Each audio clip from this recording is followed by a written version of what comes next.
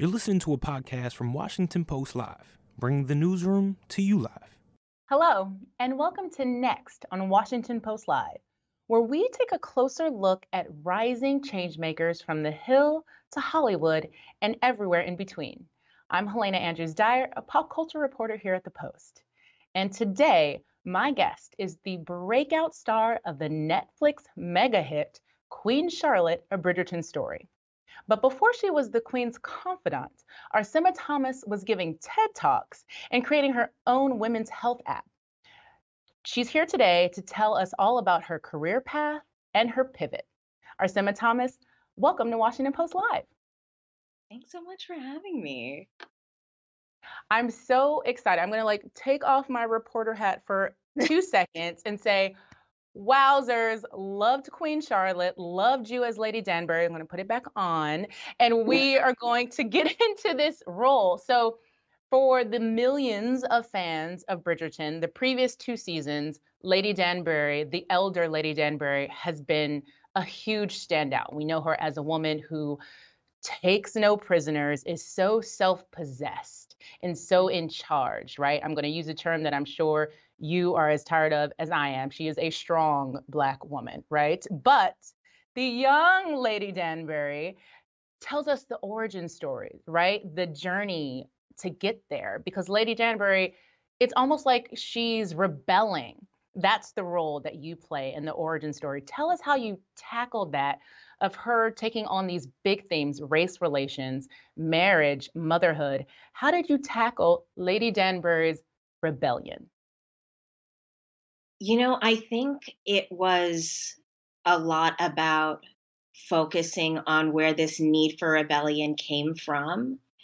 In watching Bridgerton, she is all these things that you say, and I think there's something daunting about that, or there can be something worrying about that being or feeding into the stereotype of the strong Black woman. And I think there was something really beautiful about the vulnerability that she starts out with, the fact that she has a very different mindset than her older counterpart, the fact that she is looking at the world around her with a bit of surrender.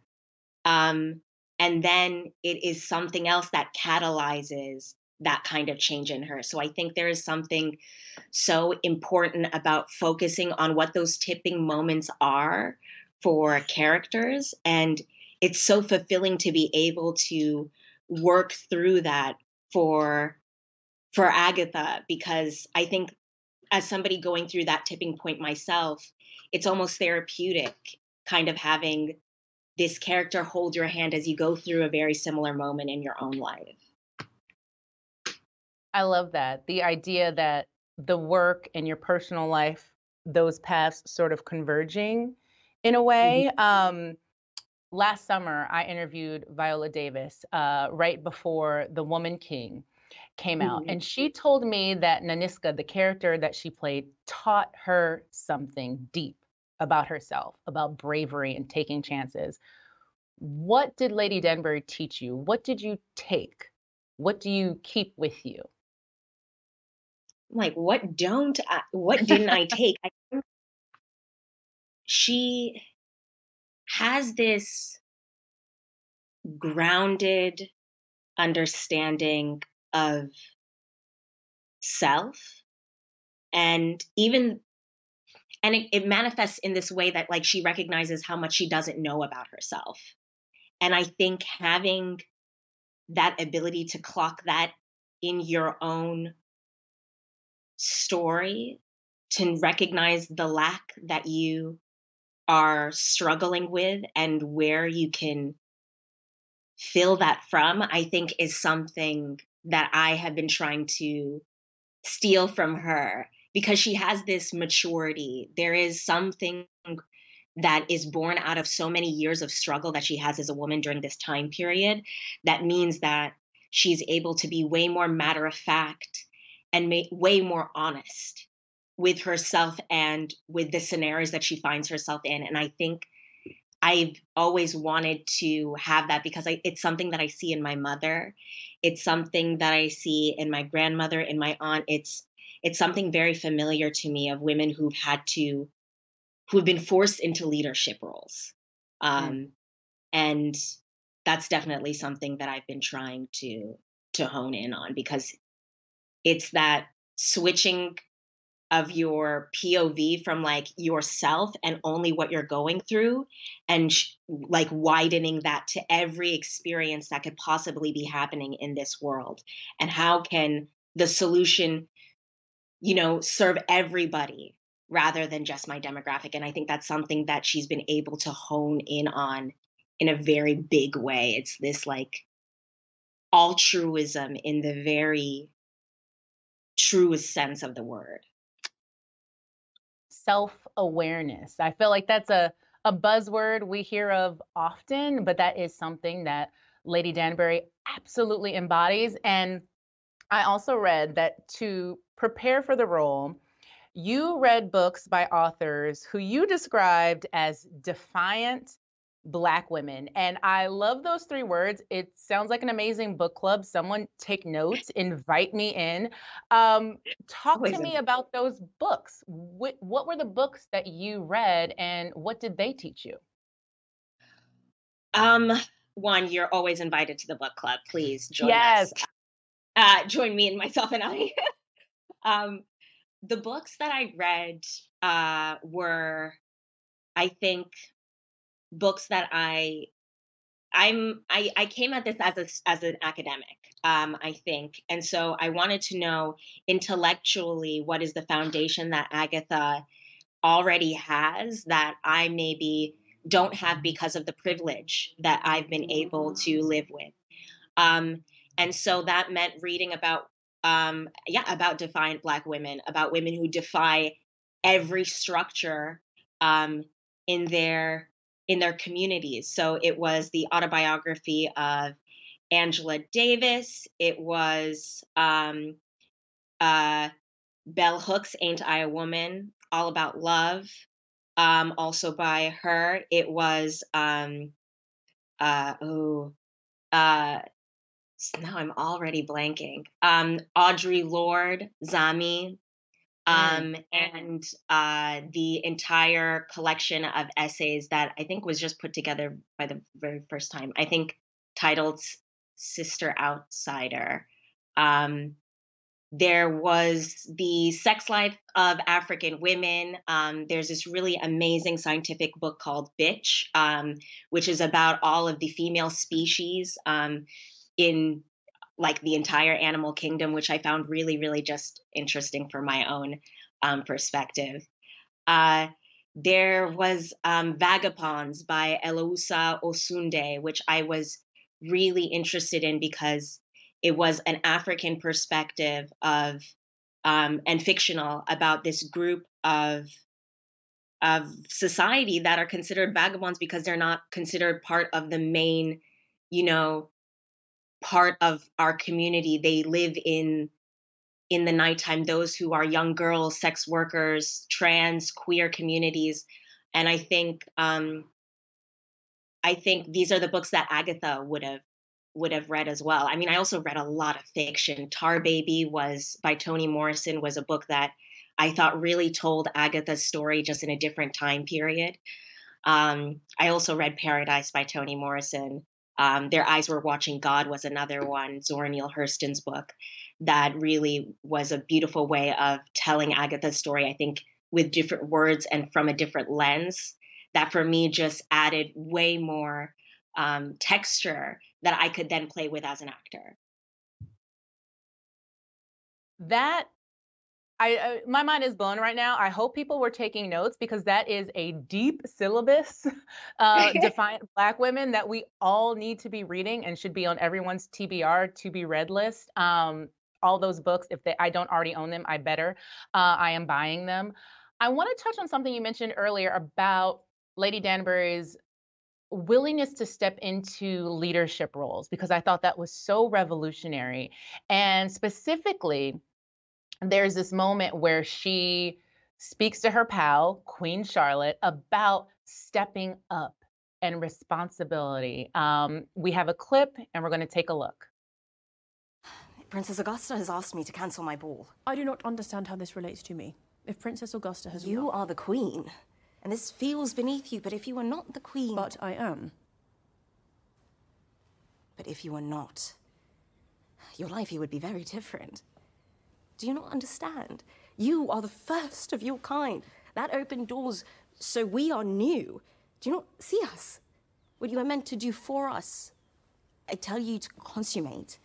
I tell you to become with child. I tell you to endure for a reason. You're so preoccupied with whether a man likes you. You're not some simpering girl. You are our queen. Your focus should be your country, your people, our side. Why do you not understand that you hold our fates in your hands? Your palace walls are too high, Your Majesty.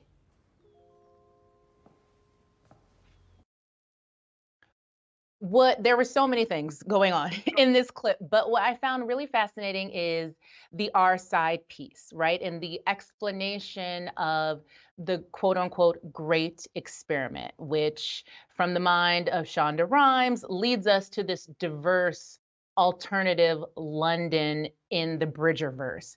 Why do you think it was important to explain that to audiences, to provide that context of why we have Black and brown members of the ton in Bridgerton?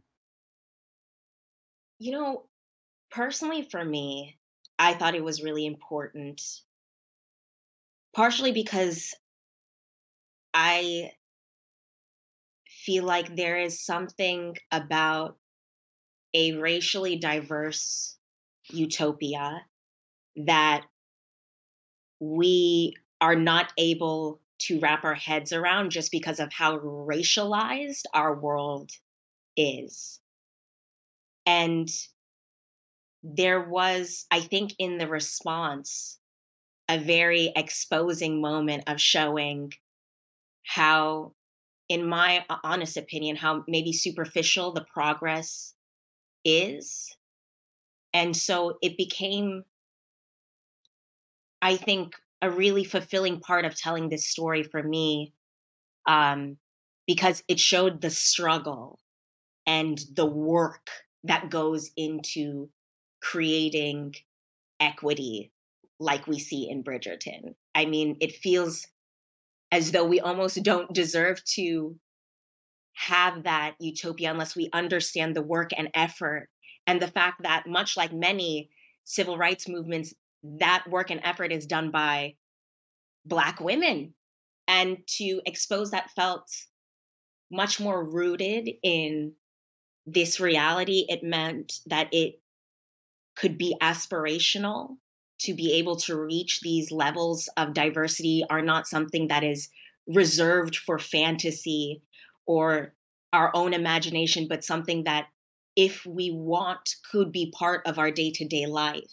And I think it all goes back to like this idea of the tipping point. I was watching this really great lecture, and now I've forgotten his name, but he discusses the tipping point as this moment in history where we can decide whether we want to go forward or we go back into the cycle of ways that we've been repeating. And I think there's something really amazing about this season of Queen Charlotte and what it says about the great experiment and race, that it shows what happens when we as a community and society at a tipping point decide to change and not go back to engaging in the same cyclical, like, means of destruction. So yeah, for me, it was extremely fulfilling. It meant that the work had something more than just being, really well-written stories. It meant that it was applicable in ways that are quite timely, and also sadly very universal. I think what you're talking about, which I find so fascinating, is impact, right? And it seems like in your personal story, your career path, impact is critical to you, especially when we consider that you were on a completely different path before this. You have your master's in public health from Yale University. Talk to us about that pivot, because I think it was about impact, right? Why did you think you could have more impact on the screen or stage as opposed to in the health space? I think it was a twofold come to Jesus moment where I had entered into the public health space because I had been taught that this was the way that you make impact. I, grew up in sub-Saharan Africa, so a lot of the chat was, how do we curb malaria? How do we curb HIV and AIDS? How do we curb tuberculosis? And then the entire continent would be lifted out of poverty. And so hearing this kind of, this being or what I thought at the time would be the key into unlocking equity for Africa and Africans all across the diaspora, I realized that throughout public health that if I'm not happy with what I do, and then on top of that, I'm bogged down by policy and bureaucracy, and I'm an impatient person, then none of the things that I touch will ever be impactful because I'm not going to love it. And I'm not going to even want to have the endurance to stick with it through. I'm just going to give up and become a cog in a very, very, very massive, big machine, especially with what's happening with pharma and everything. I was like, I need to focus on something that not only fills me, but then through it filling me, I fill someone else's cup. And it was when I recognized that a lot of the damage that had been done to me and my relationship with anti-Blackness, with my relationship with the Black parts of myself, all of me is Black, but in relationship with me and loving myself as a Black woman, I recognized a lot of that damage had been done by media, and a lot of the things that I'd read and watched. And so it's like, if I go back and go and engage in this field that I love already, I'd grown up doing this in, after school activities. If I can do this, do this in a field that I love, in a very impactful space, in a space where I also have what I believe to be more agency than in the public health space, then why not do that? So yeah, that was kind of what was the shift. I'd also been scared, fear of failure is something that can really, really run your life. And I had to also clock that in myself, that was the reason why I didn't want to engage with acting until when I did.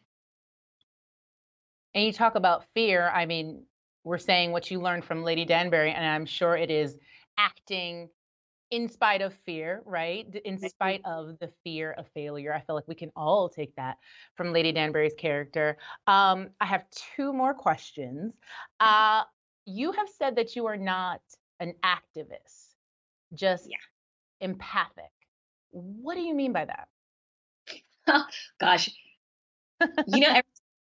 I what I mean is, like, I don't feel like I can own the term activist. I think what I am is, if I see someone in pain, how can I not engage with what's causing them pain? Like, how can I not alleviate that if I can? And so I think what it is I would say I'm just like an active member of society, potentially. Or maybe I feel like if we all worked, maybe there are people who deserve the term activist because I think they are active in a lot of ways of their life. Everything about how they live is for the fight of the betterment of humanity, if not our planet. And I believe that I am an actor. That is where my love is. That is how the way that I channel a lot of maybe how I feel for the world. And I think with the amount of access we have to knowledge, how can we be silent? For me, it doesn't make sense because if there is a genocide happening in refugee camps in China, why should I not say something? If there's a civil war being painted as something other than that, why not say something just to bring conversation into the public space? I mean, I find life way more interesting if I engage in every aspect of it. And that also comes with privilege.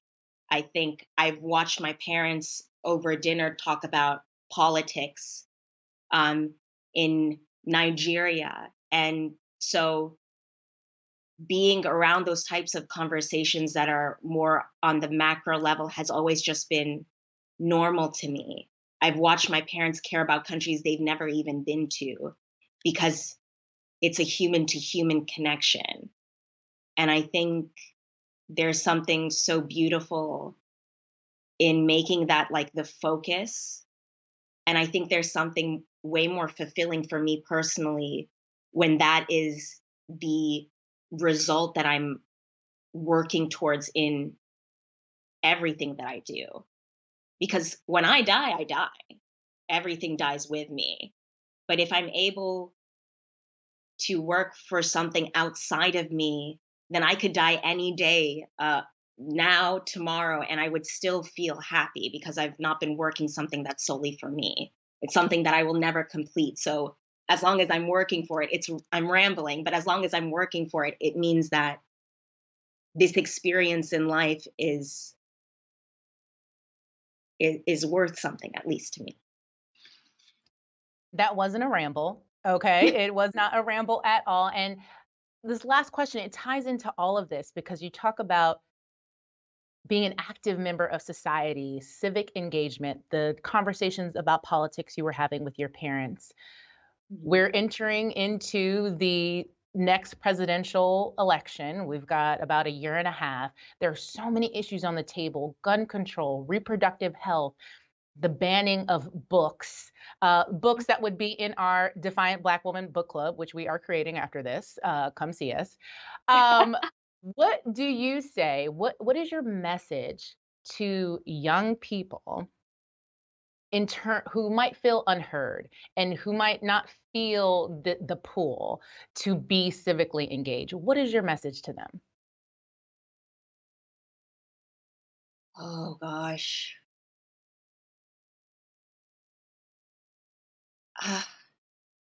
It's a big one. It is. Mostly because I'm thinking of myself younger and how disengaged I was.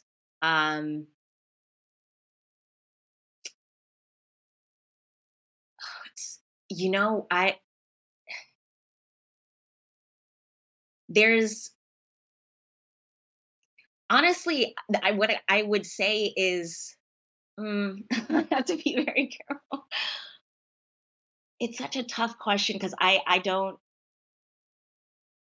have that answer. There is something really, really difficult about being engaged when there are so many issues to fight against. And that can be so exhausting even when you are extremely engaged. I mean, you were listing off things and I'm like, right, I have to remember to read up on that and remember what's going on that and that and I think in reality, like there's no way to really galvanize somebody to be engaged civically. It has to be something that organically comes out. And it's usually when you're in a very difficult spot, like your rights have been taken away from you or the rights of someone you love has been taken away from you. And because of that, you have now been, you have no other option but to be engaged. And so I guess I would say, don't let it come to that where you find yourself in a very tough position, specifically like when it comes to guns, because that's something that you may not even have in your control, whether or not somebody has a gun near you. But rather than wait till it comes to that, to the trauma that then catalyzes you to engagement. I think get on the front foot of it all. Like there's so much information that we don't know. And the only way to solve that is to go and look for it yourself. So I think that that is all I could say honestly, with my chest. Yeah. Say it with your chest. That's a perfect place to leave it. Honestly, go out and look for it. Don't wait for it to come to you. An excellent message. Arsema Thomas, thank you so much for joining us on Washington Post Live. Thank you so, so much for having me. I've loved this conversation. And up next, we are going to continue the conversation Arsema and I were having about young voters and political engagement. So joining me to expand the discussion is congressional reporter Camila DeChalus and deputy politics editor for NextGen Brianna Tucker. Brianna and Camila, thank you for joining me. Hi, so nice to be here and engage in this very important and potent discussion, especially as we get closer to 2024. Excellent, and great to have you both. So let's dive in because there's a lot to get to. First, I want for us to define what the youth vote is, the young voter. These are words we're going to hear repeated constantly over the next year and a half. I would like to consider myself a young voter. I know I am not. So Brianna, tell us, who is the young voter? What is that demographic? Right. So you have two terms that you should think of when you think of a young voter, which is millennials and Gen Z. Some people identify in like the elder millennial section, but you also have Gen Z that has not been voting for very long. That's your cohort that's born from 1997 to 2012. They are having the same kind of entry points to trauma and world events, but these are also voters who may not have been present for 9/11. And you also have younger millennial voters who are considered the young voter subgroup. These are also people who were there possibly voting in between the Obama and Trump administrations, have also witnessed different traumas in their lifetime, and are kind of the last flip in ideology when it comes, to where we'll see the generational gaps in voting. And Brianna, tell me, I want to stick with you. Tell me about the issues that are most pivotal to them. If you had to look in a crystal ball, I don't think you need a crystal ball. You have done the reporting, you've seen the reporting. What are the issues that are pivotal to that demographic? Right. A lot of issues are pivotal, and I think especially right now we're seeing gun violence. The right to have safety in public places, safety from school shootings. We're seeing abortion access, reproductive rights, particularly with younger women. We're also thinking about, what voters are saying when it comes to the education bans that we're seeing on books specifically. Climate change, especially, this is going to be something that this generation cares very deeply about. Student loan relief, what kind of economic security that they can have. As a younger millennial, a lot of people were there to see the recessions and how that kind of impacted job security in their early 20s. And so they're thinking about these issues. They're very much a driven, values-based voters. And it really matters how parties are going to cater to their messages and align those values. Okay, so basically every crucial issue is an issue that is crucial to a young voter. Camila, I want to talk to you about engagement, right? We are 18 months out. Are young voters invested right now in the next election cycle? I mean, a lot of voters, particularly younger voters, want to see what candidates will do for them on these issues. Brianna talked about climate change, immigration, gun reform. These are all things that, depending on the outcome of the next election, will actually impact it. So that's just something that they're kind of looking at. There's a lot of coalitions that are just engaging with younger voters, trying to get their temperature check of what they care about, things that they want to see for candidates. But this is something that every candidate that's running for office needs to keep in mind. And that is, how do you galvanize younger voters to come out and support you? Where do you stand on certain policy shifts that will make an impact in the years to come?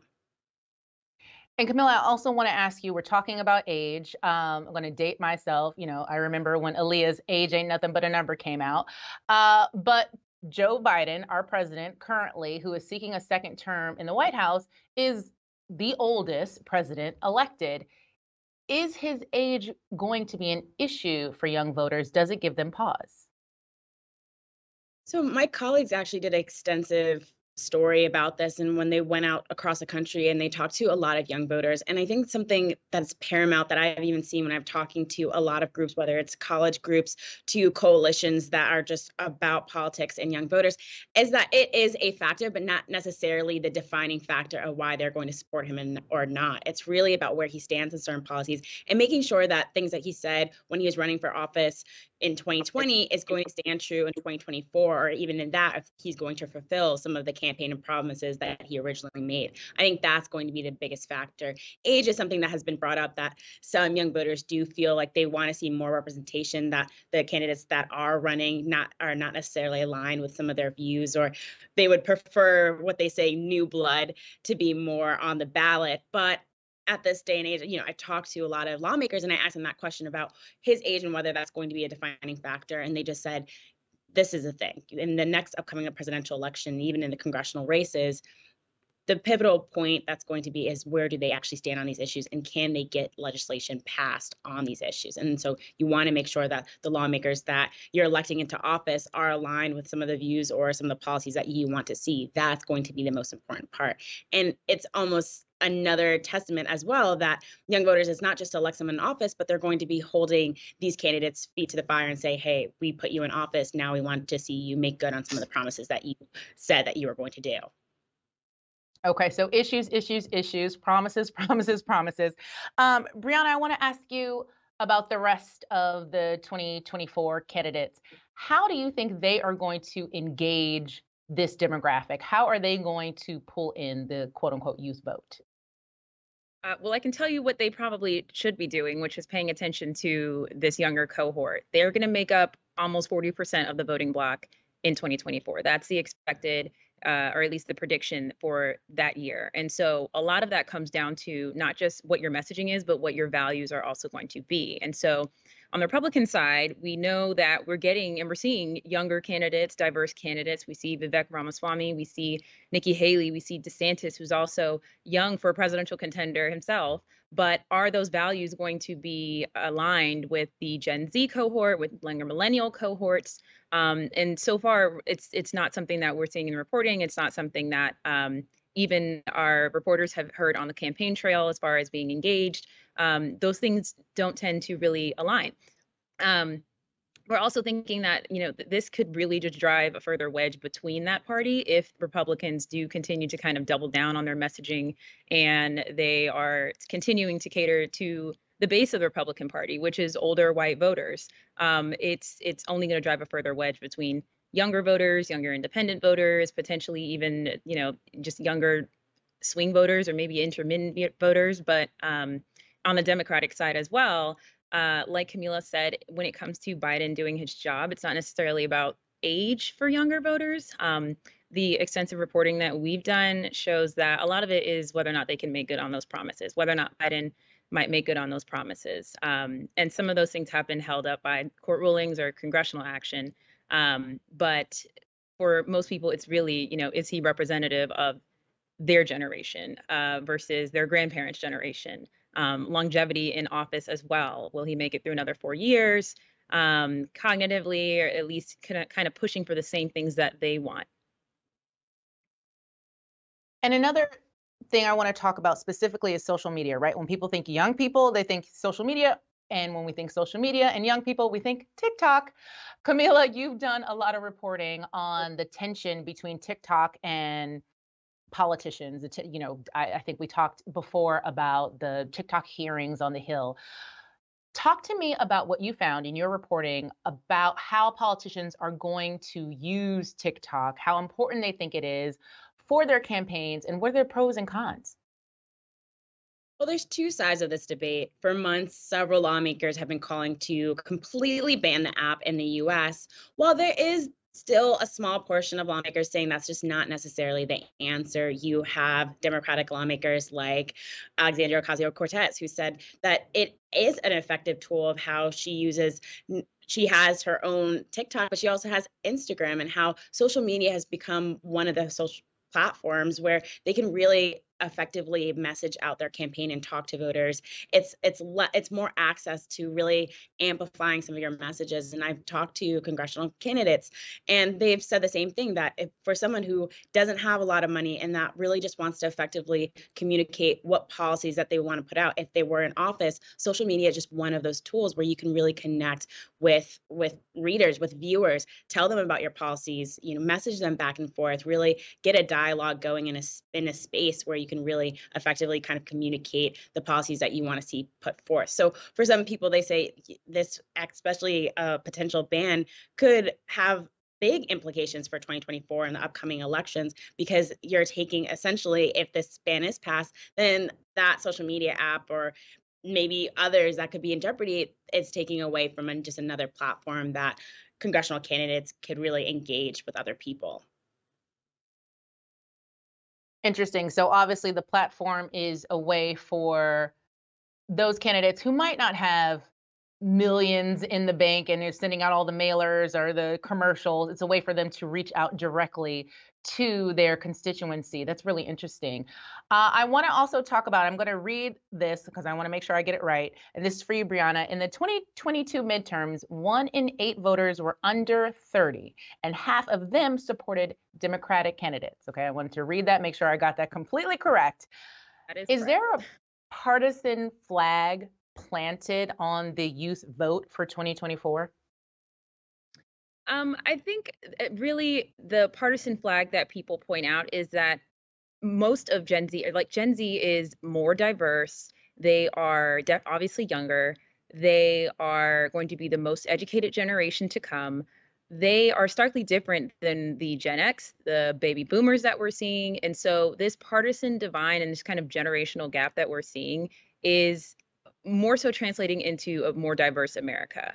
And a lot of the current events that we've seen that they've grown through as well tend to be aligned with democratic values or liberal values. And that 1 in 8, the 1 in 8, I'm sorry, that you said under 30 for the election, that is also a product of what they've seen. And so I wouldn't necessarily count that as the partisan gap that we're seeing. It's true. I think that there's still going to be a Gen Z Republican cohort, conservative cohort, that wants to see Republicans align with their message, align with their values, that wants to see maybe more leniency or a spectrum of laws when it comes to abortion and different other conservative values. But at the same time, predominantly Gen Z and younger generations, they are increasingly voting with Democrats. They are increasingly becoming more liberal, but they also tend to be a lot more values-based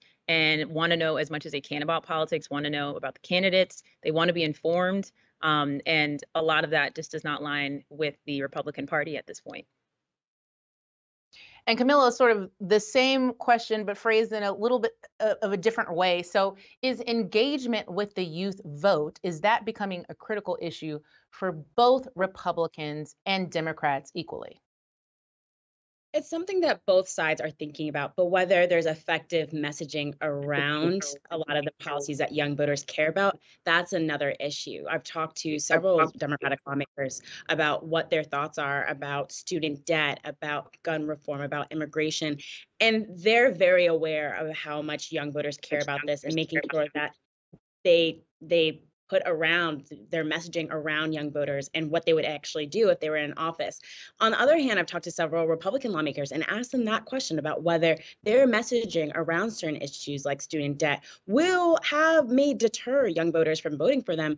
And their messaging has been kind of across the board and just saying, well, we're ensuring that the future economy is better so that they don't have debt. And it's a little bit more slighted and saying, well, they have a responsibility. If they took out the loan, then they need to pay it back. Where Democrats' messaging around that issue of student debt is a little bit more, it's a little bit more forgiving in the sense of, well, let's make sure we can fix the problem and here are solutions that we find it. Whereas their response is a little bit across the board and indifferent in that sense. So I think both sides need to start thinking about young voters, but whether to take their policies into consideration and whether that can actually craft while they're thinking about young voters. I think that's something that we kind of see in the differences where Democrats have a little bit more political messaging around that, whereas Republicans are still kind of working to shape that narrative.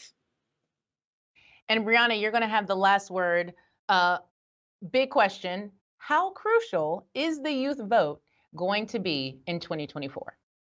It's so crucial. I think everything that we talked about today, from just engagement on both sides, touching base with this group, really listening to them, really making sure that not just the values are aligning with different voters, but also the messaging is getting there. On the ground, you are reaching into communities, universities, diverse constituencies across America that are going to be voting, that will be eligible to vote. And I think, like we've seen in the midterms in 2022, that was a record year for midterm turnout, especially, this is not a 4-year presidential election as usual, but we saw how the youth vote could make a difference. We saw how in Wisconsin, youth voters really helped make a difference to elect a liberal Supreme Court judge that essentially helped protect abortion and reproductive care in the state. And so aside from the many wins that Democrats were able to glean from 2022, I think that in 2024, it's just going to be prolific and entirely essential for both parties. It would do them both well to pay attention to this group, engage with this group. Presidential campaigns should be building their messaging, their machines right now to connect with them and really listen to what issues they are most concerned about and their solutions. We are going to leave it there. Pay attention, engage, listen. A great message.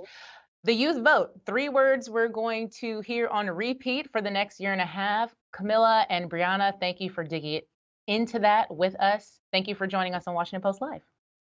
Thank you. Thanks for listening. For more information on our upcoming programs, go to WashingtonPostLive.com.